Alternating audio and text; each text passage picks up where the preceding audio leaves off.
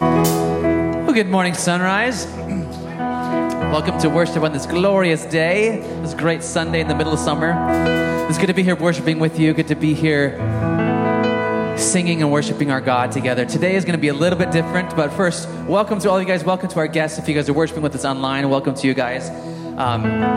Today's going to be a bit, well, it's not different. It's going to be a little bit more fun, maybe. As you probably saw on the Facebook, we talked about this past couple of weeks, but today is our Throwback Worship Sunday. We've been preparing for this for a bit now. The worship team had a whole lot of fun practicing this past Thursday night and reminiscing on these songs. Yeah, we're going to bring things back to the 90s. I don't think any of our songs are from the 80s, but maybe early 2000s. But as I was thinking back on these songs, as I was prepping them for worship and getting them all set in the slides and reading all these words again and listening to them again, it brought me back to high school and my college days. I went to Hope College, and got the blessing to be on the worship team when I was there. And so I just was brought back to being in Dimnit Chapel at Hope College, worshiping with 1,000 of my peers in some of these songs. So sometimes you remember these songs and like, that's silly. But God did some pretty great things in our lives through these songs years and years ago. So I just encourage you, as we sing these songs, as we worship with them, reminisce of where you were when you first learned this song. And maybe you've sung it 150 times since then, but I just think of what God has done in your life since then and through these songs. So why don't you guys stand with us as we sing, as we worship God, by starting with Open the Eyes of My Heart. Let's sing today.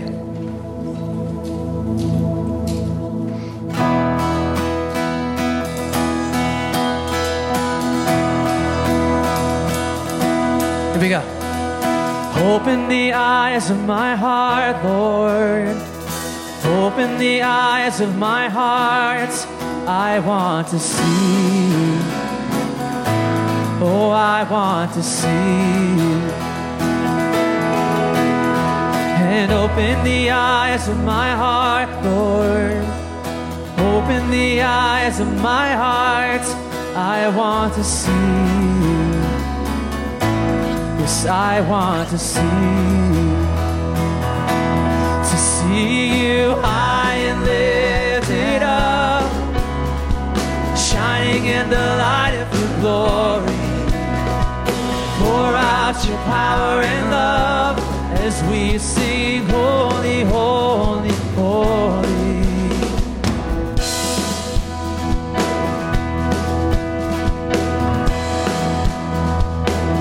Listen again, open the eyes. Open the eyes of my heart, Lord.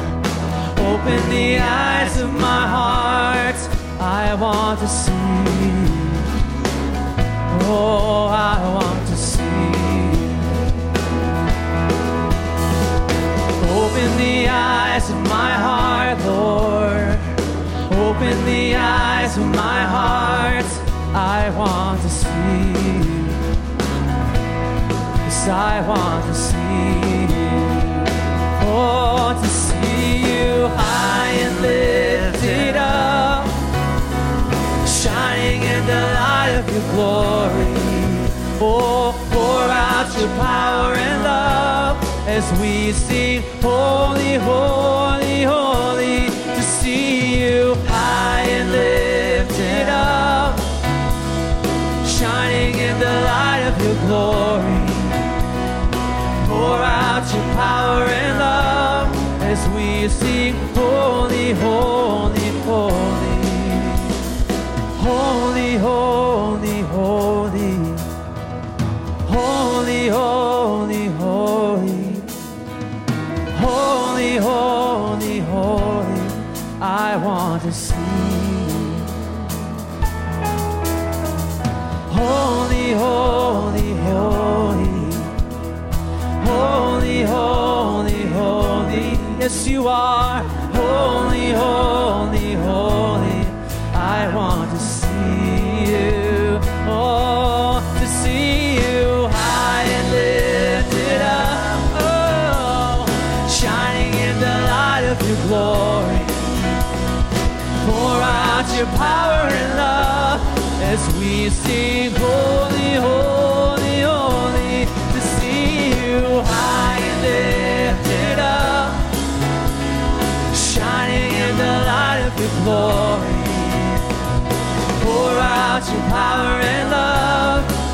we sing holy, holy, holy.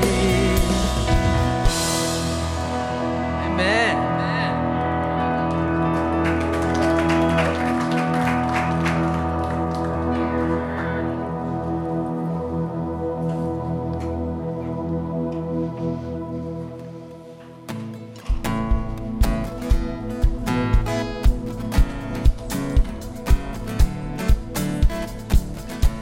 Blessed be your name in the land that is plentiful, where your streams of abundance flow. Blessed be your name. Blessed be your name when I'm found in the desert place.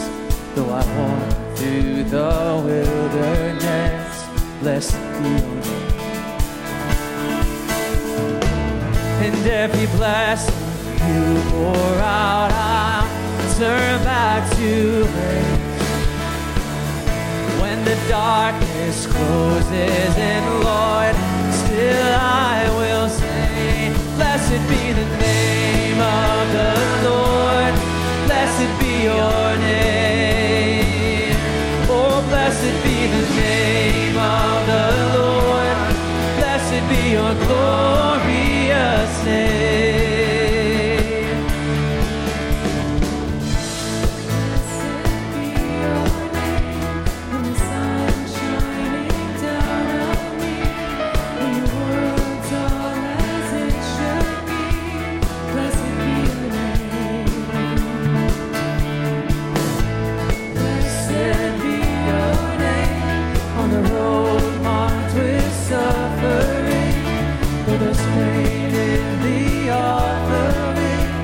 Blessed be your name. Oh, and every blessing you pour out, I'll turn back to praise.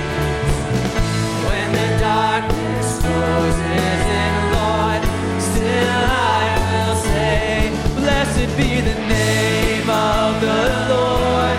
Blessed be your name. Blessed be the name of the Lord. Blessed be your glorious name. Blessed be the name of the Lord. Blessed be your name. Blessed be the name of the Lord. Blessed be your glorious name.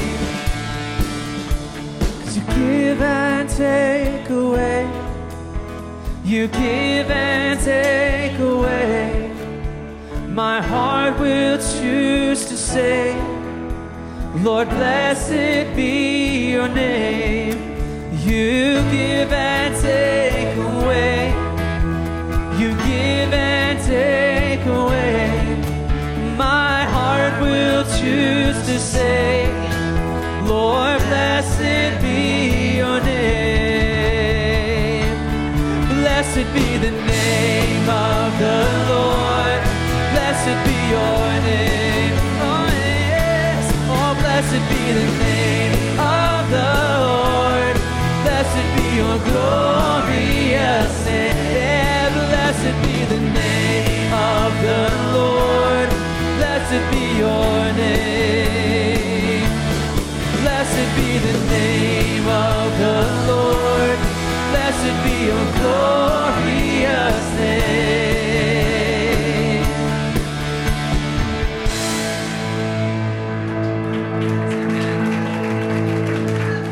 Yes, God, we bless your name. We bless your name this morning, God. It's so good to praise you, Lord, to worship you. Even when the times are great or times are tough and we're low in the valley, God, we bless your name. We know we just declare these words, you give, you take away, but God, our hearts will always be in a worshipful state, God. We give praises to you, honor to you. We seek your face this morning, Jesus.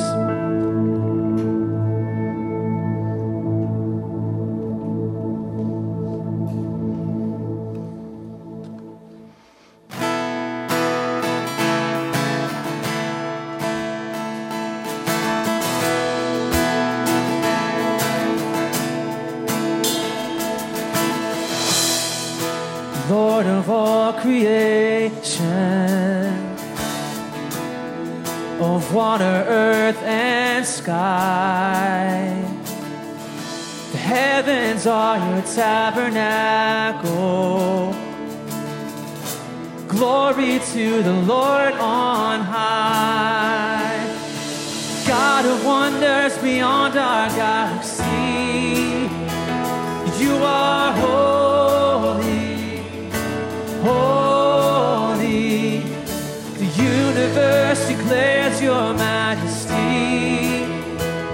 You are holy, holy, Lord of heaven and earth, Lord of heaven and earth.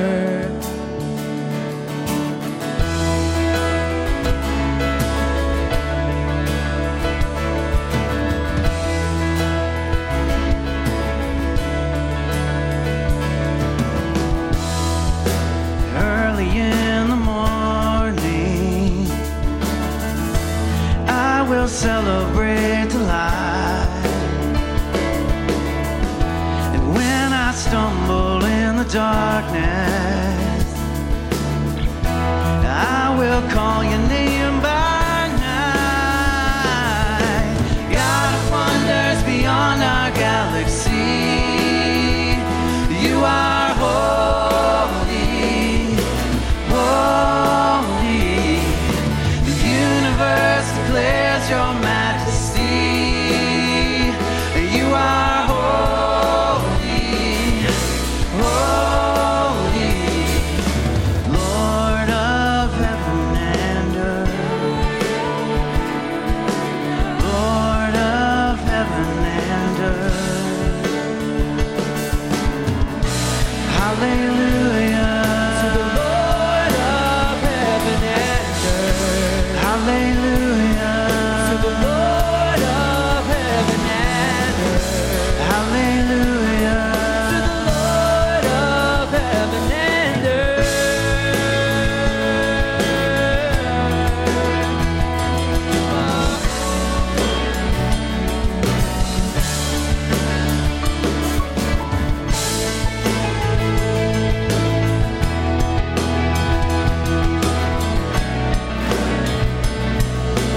The God of wonders. God of wonders beyond our galaxy, you are holy, holy. The universe declares your majesty. You are holy, holy. Precious Lord, reveal your heart to me. Father, hold me, hold me. The universe declares your majesty. You are holy, holy. God of wonders beyond our galaxy.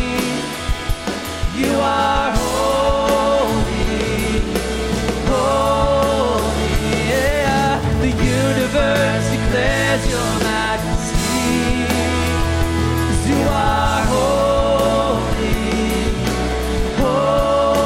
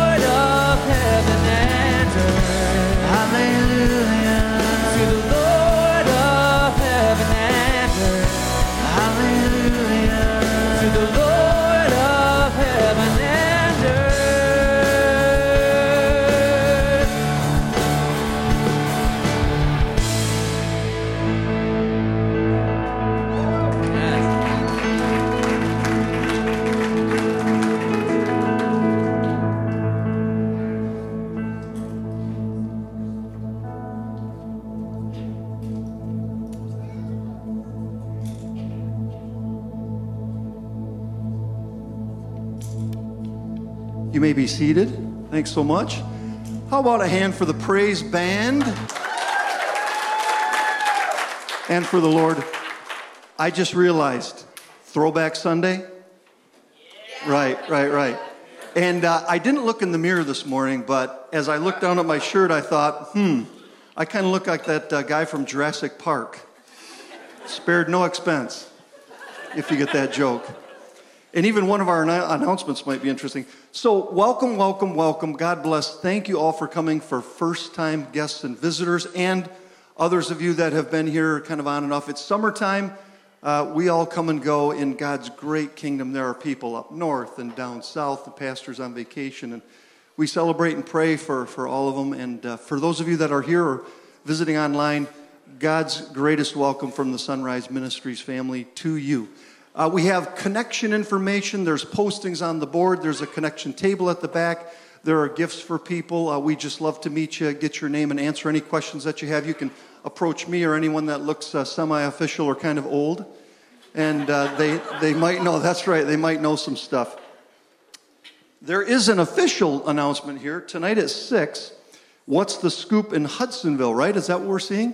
Yeah, what's the scoop in Hudsonville for the young, for the students and stuff? Parent estimate picked up at 7:15. The sugar coma will be about 7:14. The froze heads and stuff like that just a little bit earlier. Now, unless there's a Back to the Future something about this next announcement, it says there's a park date, July 19th. Is today July 29th? There we go. Okay, it's just a mistype here. July 28th. Thanks you so much. I thought that was a Back to the Future moment, too. July 28th, 10 a.m. at Haggai Park. And those are fun. They've been fun. We had some pool parties for the kids, and we've got some of the things going on for the youth. The idea is we're a family. We love to grow together, to share together, and to just show God's love to each other. So loving God, loving each other is just a very important thing to us here at Sunrise Ministries. Great to see you all. There's actually a time of greeting. The kids will eventually go back for Kids Zone back there.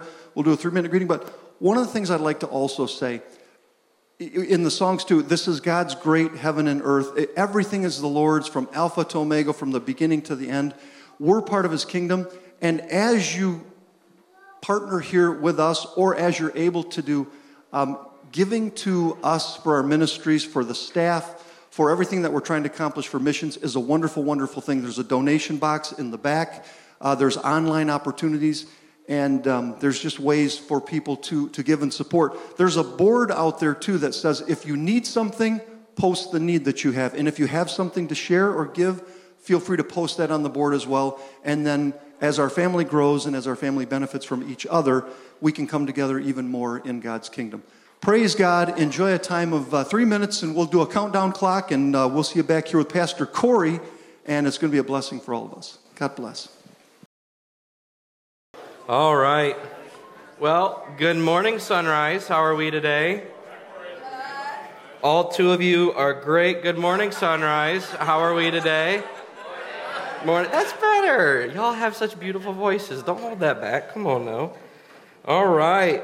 So today we get the pleasure of hearing me speak. I'm just kidding. Actually, for some of you, you might be like, why did I show up today? This guy is speaking. But anyways, either way, I think it'll be a great Sunday.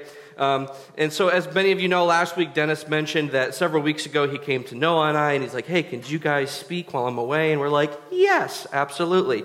Once again, actually, so last time when Dennis asked me to speak, I said yes before I learned what I was speaking on, right?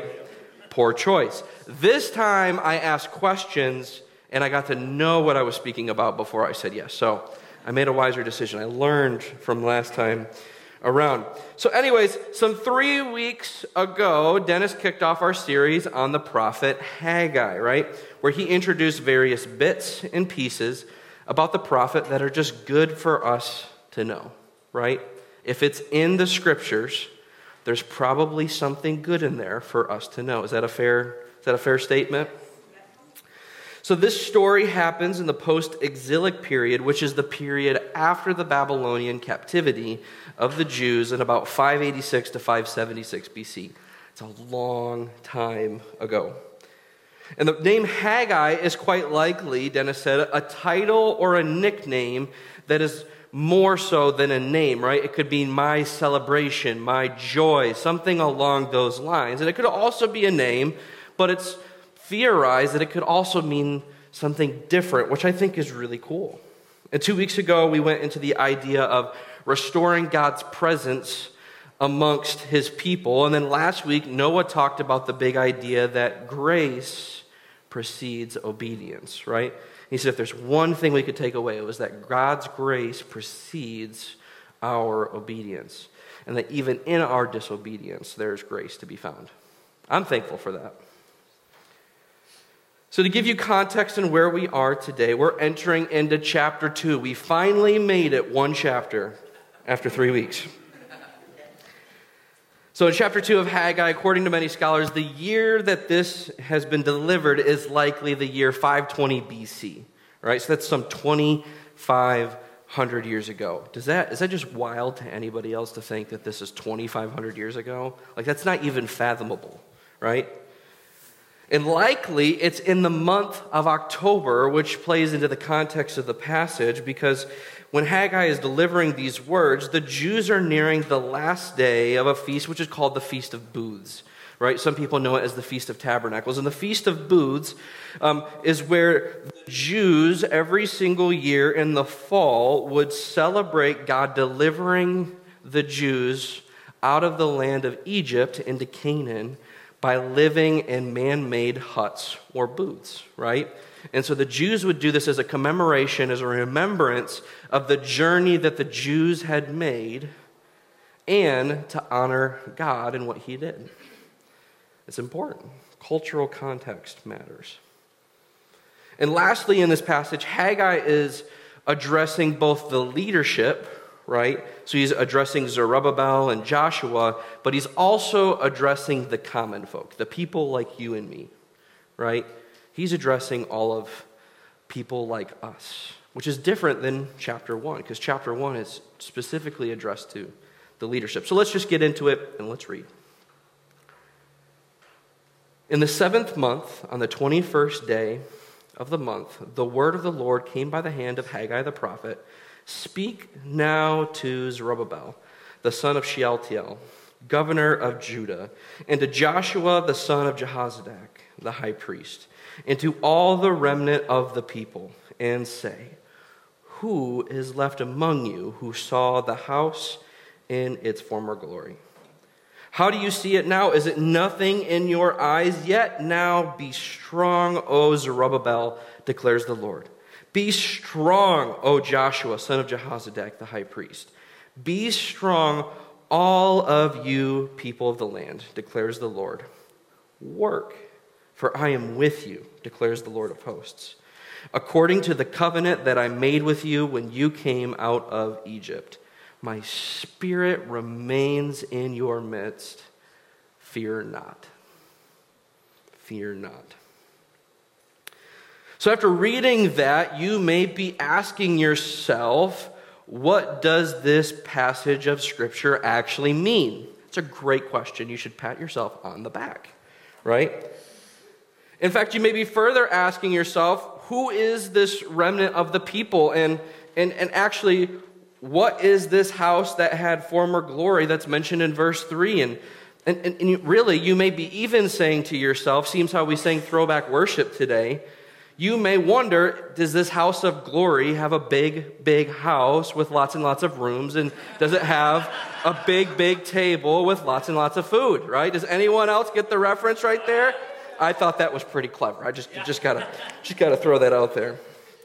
I know my wife did, and she thought it was hysterical, and that's truly what matters. So, I'm kidding.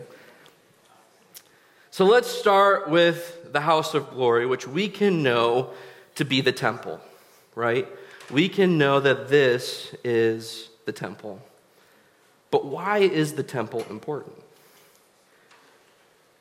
Have you ever seen a building or a creation that was made by the hands of people, right? So obviously there's natural things, but just buildings or man-made inventions that just put you in a little bit of awe. Has anyone ever seen something like that? You're just like, wow, that's incredible. This past weekend, Lindsay and I, we were in Detroit for a short weekend getaway, and while we were there, we visited the Henry Ford Museum, which if you've never been, I highly recommend it. It's incredible.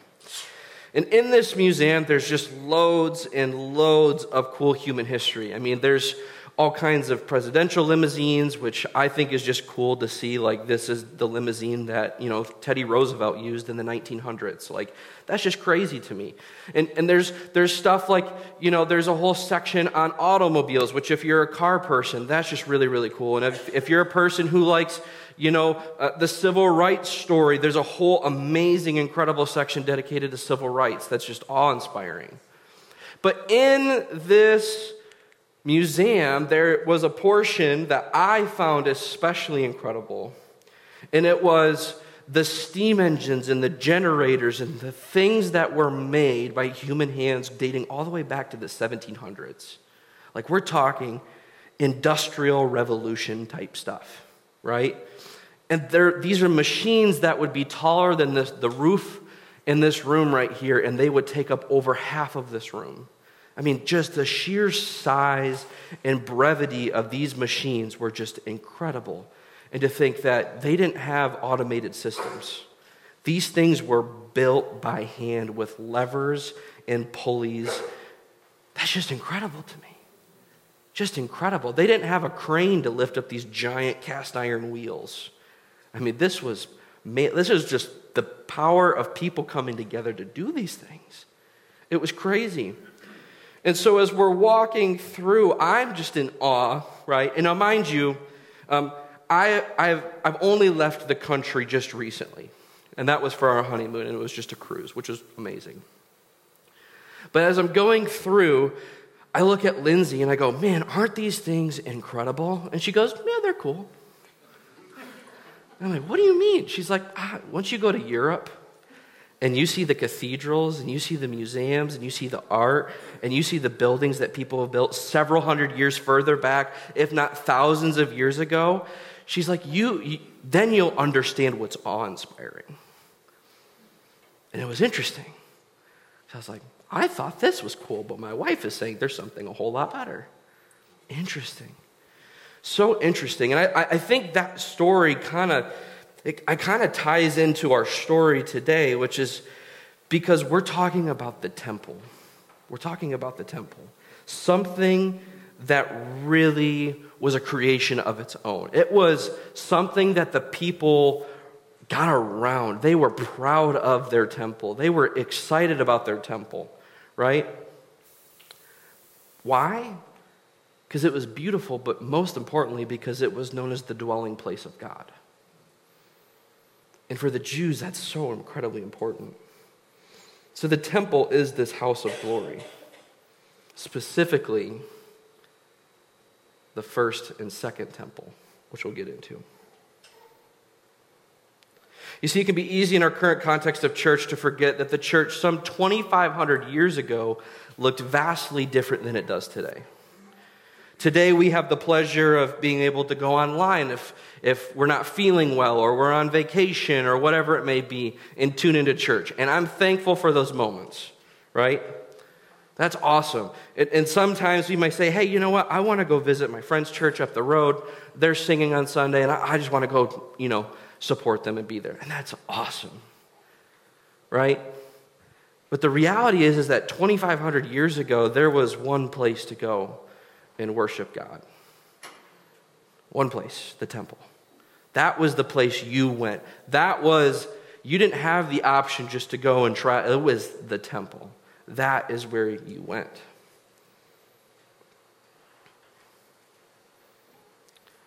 So for the Jews in this story, Haggai delivering the word of the Lord regarding the rebuilding of this temple, right? Because the first century temple by Solomon has been destroyed in the exile.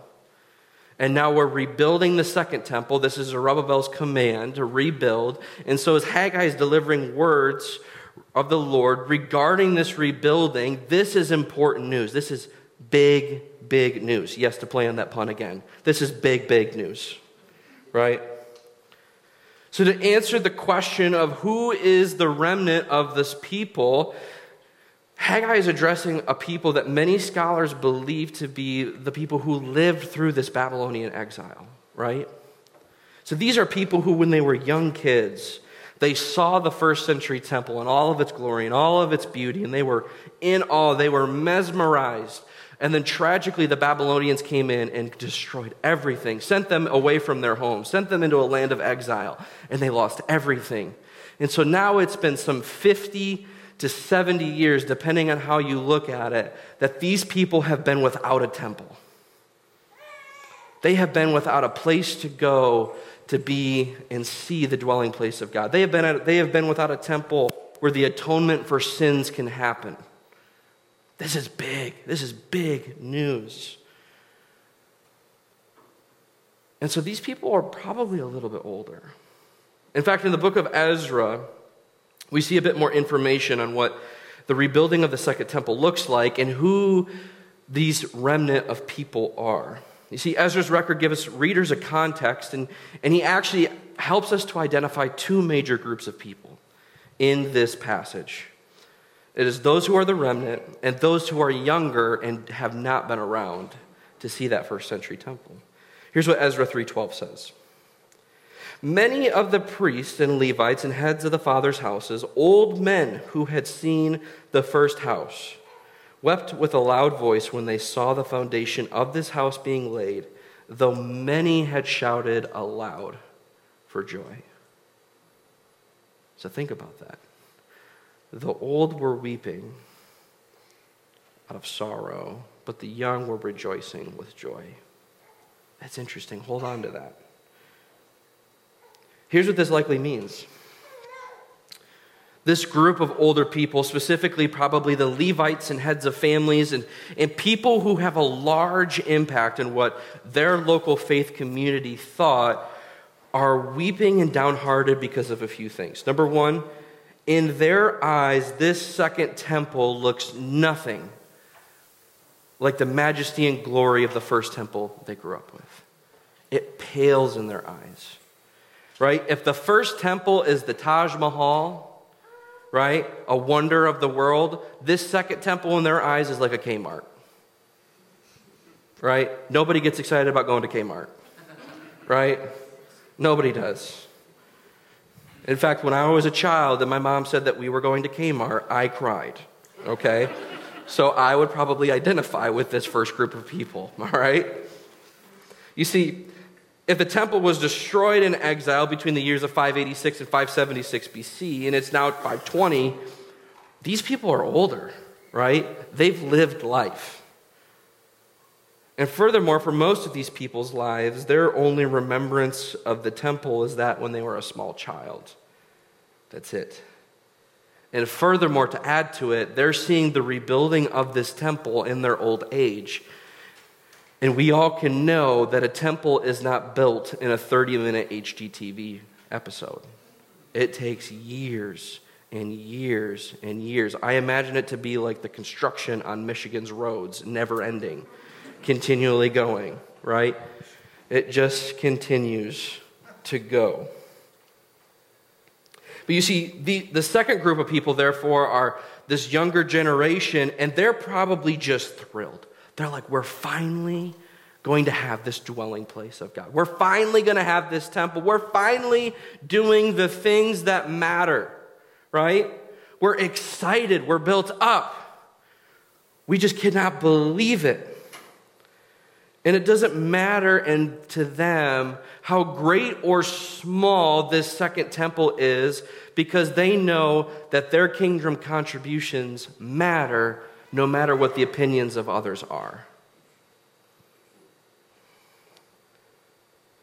I can't help but wonder if some of us may know what it's like to live in a place where the younger generation is so thrilled to see kingdom work being done, only for a group of people of the older generation, those who they're supposed to look up to and seek wisdom from, criticize and weep about their contemporaries' kingdom contributions. Can't help but wonder. Perhaps it's good for all of us in this moment to pause and reflect, and for the sake of not getting us all fired here, because I don't want to do that. I think it could be beneficial for those of us across generational lines to remember that from young to old and old to young, that there is equal value in each generation.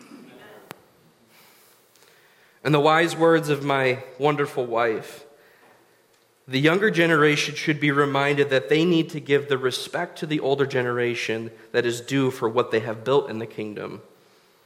But the older generation also needs to give their trust to the younger generation to continue building the kingdom. You see, regardless of our current or past situations, and regardless of what the world looks like around us versus what it did, regardless of what the economy looks like now versus what it did then or what it could even be in the future, it may do us some good to remember that the kingdom of God has been and still is and will be at hand. It could do us some help, and I think it could have done some help to the Jews in 520 BC.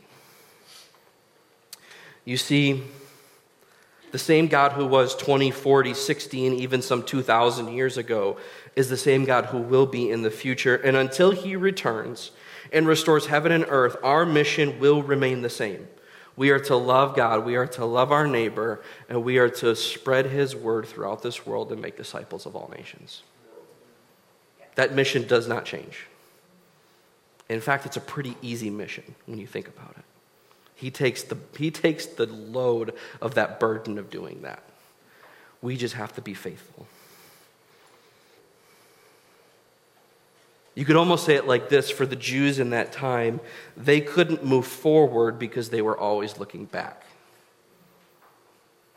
It's almost like the story of Lot and his wife when they're fleeing Sodom and Gomorrah. And God tells them, don't look back, but what does Lot's wife do? She looks back, and she turns into a pillar of salt. That's a tragedy. So what can we take away from this passage today? Like, what is the so what? Just as Haggai's words reminded the people that their hope was not in a temple or in a place, we should be reminded that our hope is not in a temple or in a place. It is in the Messiah, Jesus, and the Holy Spirit who is in our midst now. Haggai 2:4. Yet now be strong, O Zerubbabel, declares the Lord. Be strong, O Joshua, son of Jehozadak, the high priest. Be strong, all of you people of the land, declares the Lord. Work, for I am with you, declares the Lord of hosts.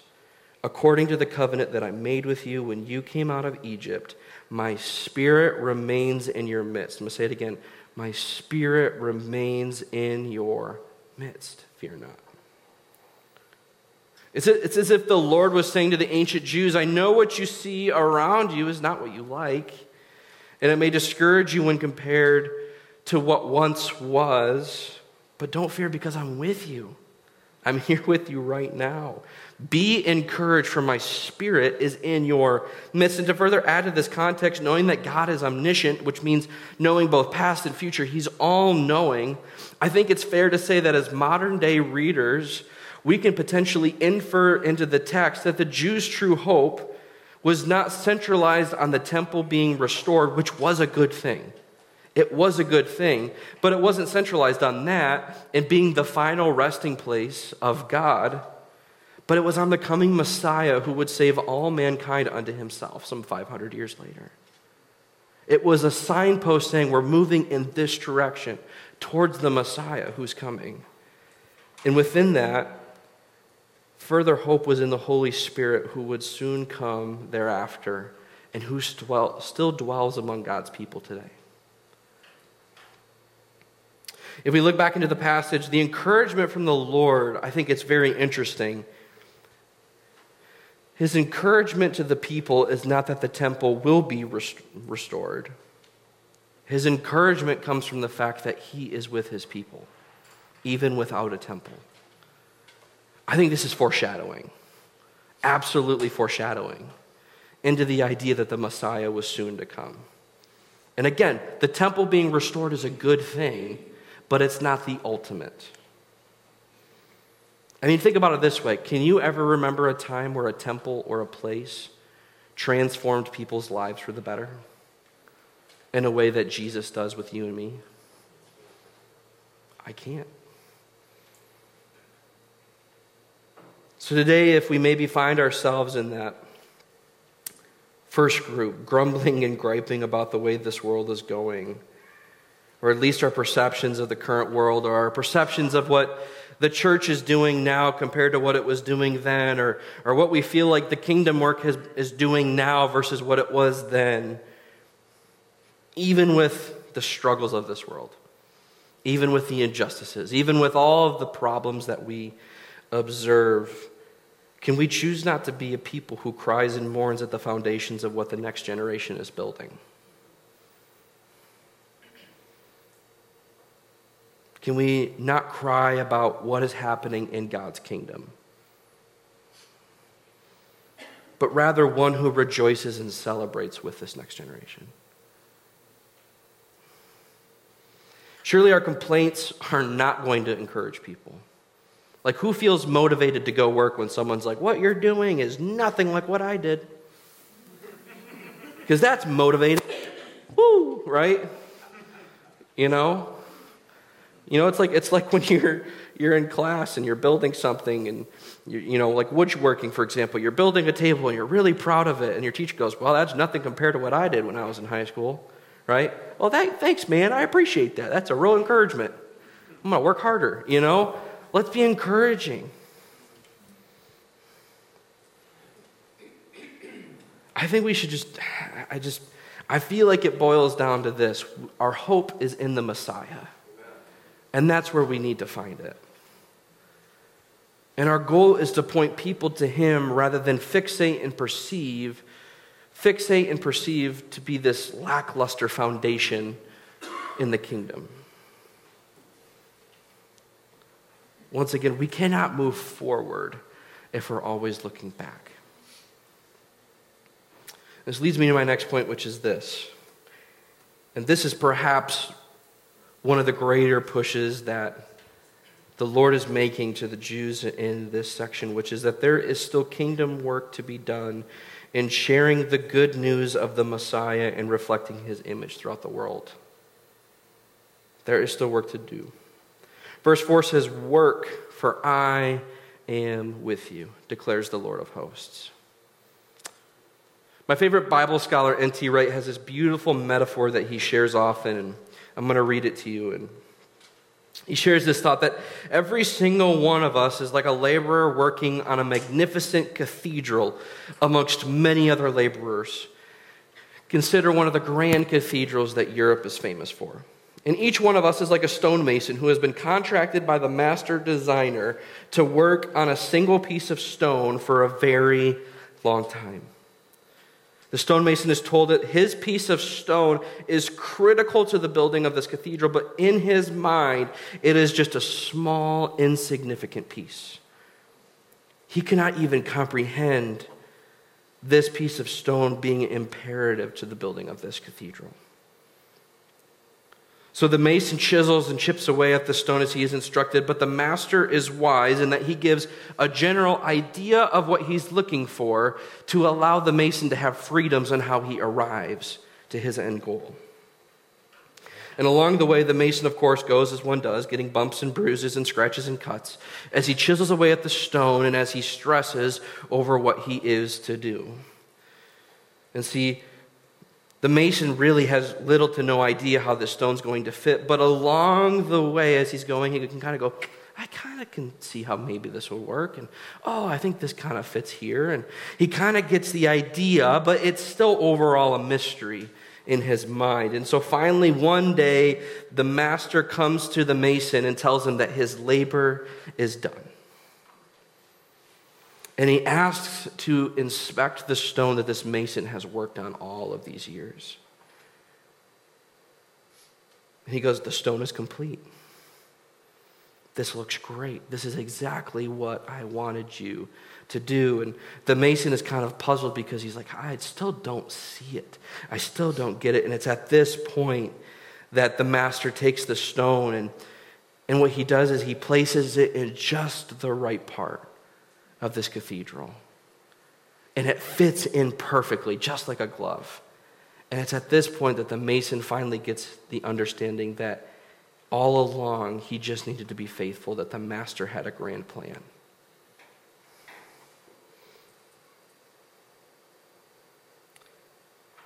As the worship team comes today,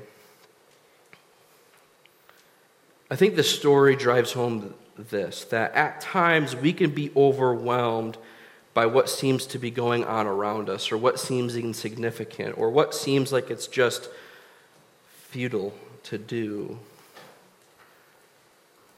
And sometimes we can fear and worry over what is going to happen in the future, but I think it would do well for us to remember that just as God made a covenant with the Jews in Egypt, he's also made a covenant with us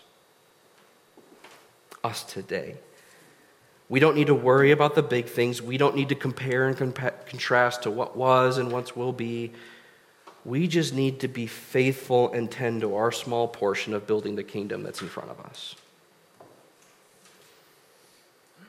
We just got to focus on our small stone because that's all we've been assigned to do. And along the way, let's encourage each other as they also do kingdom building work. The words of 1 Corinthians 15:58, I think would have been wonderful for the Jews to have in their moment. And I'm glad that we have it today now. And it says this, from the words of the Apostle Paul, "Therefore, my beloved brothers, be steadfast, immovable, always abounding in the work of the Lord, knowing that in the Lord your labor is not in vain." That's encouraging. That no matter how insignificant something seems in my eye, what I am doing is building the kingdom. Even if it seems like I am just showing up to work, I am helping to build the kingdom. Even if I am just fixing something at my neighbor's house, I am helping build the kingdom. Your labor is not in vain. I think it would have done the Jews such a good service to know that what they were investing into all of those years ago was building the kingdom, and it was not in vain. Because I can imagine it would be hard to remember what was and what you see now, and know that you have been called and commissioned to work with the younger generation to build this temple that, number one, you will never see the end of because you will die before it's completed. And number two, you think it pales in comparison. And you're being told to invest and to support and to encourage and help build. I can imagine that's hard, but when we take it in the context of our labor is not in vain, that changes the equation. That changes the equation. So as we close today, let us hold strong and fast to the words of Haggai 2:4. "Be strong, all of you people of the land, declares the Lord. Work, for I am with you, says the Lord of hosts. Be strong and fear not, because I am in your midst." For us today, we know that the Holy Spirit's in our midst, even at this present time. And maybe our challenge or our charge for this week can be to live in a way that reflects that idea to the world around us. May we be reminded that His Spirit is not confined to the temples that we have built within us, but within us, we who are the temples of the Holy Spirit. May we labor under the Lord no matter our work context in a way that reflects His imago Dei, the image of God. May we bring glory to His name. May we be faithful to invest and build even if we will never see the final product. And may we be reminded that just as the Jews looked for the Messiah to come and rescue them, we too get to look forward to the return of our Messiah to make all things right unto Himself.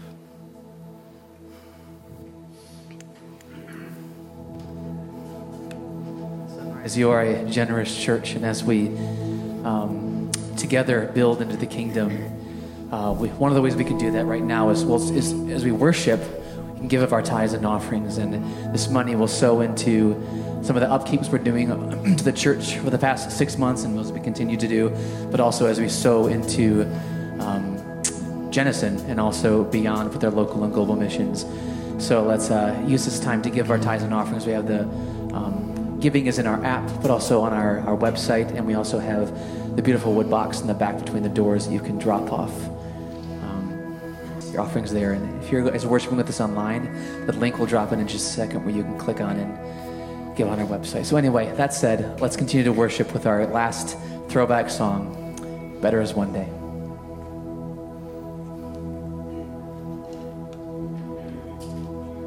Let's stand together.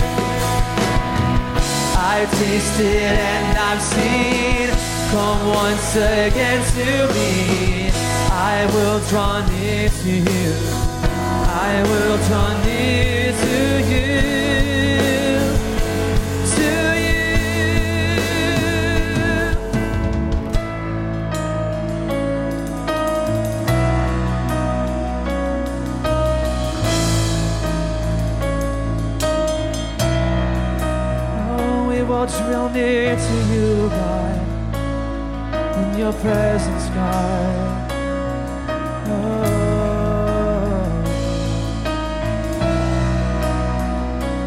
Better is one day, better is one day, better is one day, thousands elsewhere.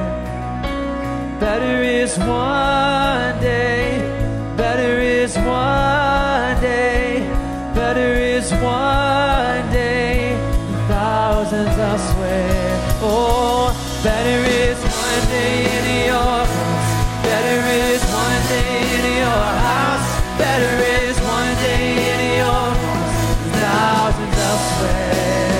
Yes, better is one day in your house, better is one day in your house, better is one day in your voice, thousands elsewhere. Oh, better is one day in your house, better is one day in your house, better is one day in your house, thousands elsewhere. Oh, better is one day in your voice, better is one day in your house, better is one day in your voice, the thousands elsewhere. Yes. It's better is one day in your courts, God, in your presence, Jesus. Oh, we join with the elders and the saints around your throne, giving you praise, God.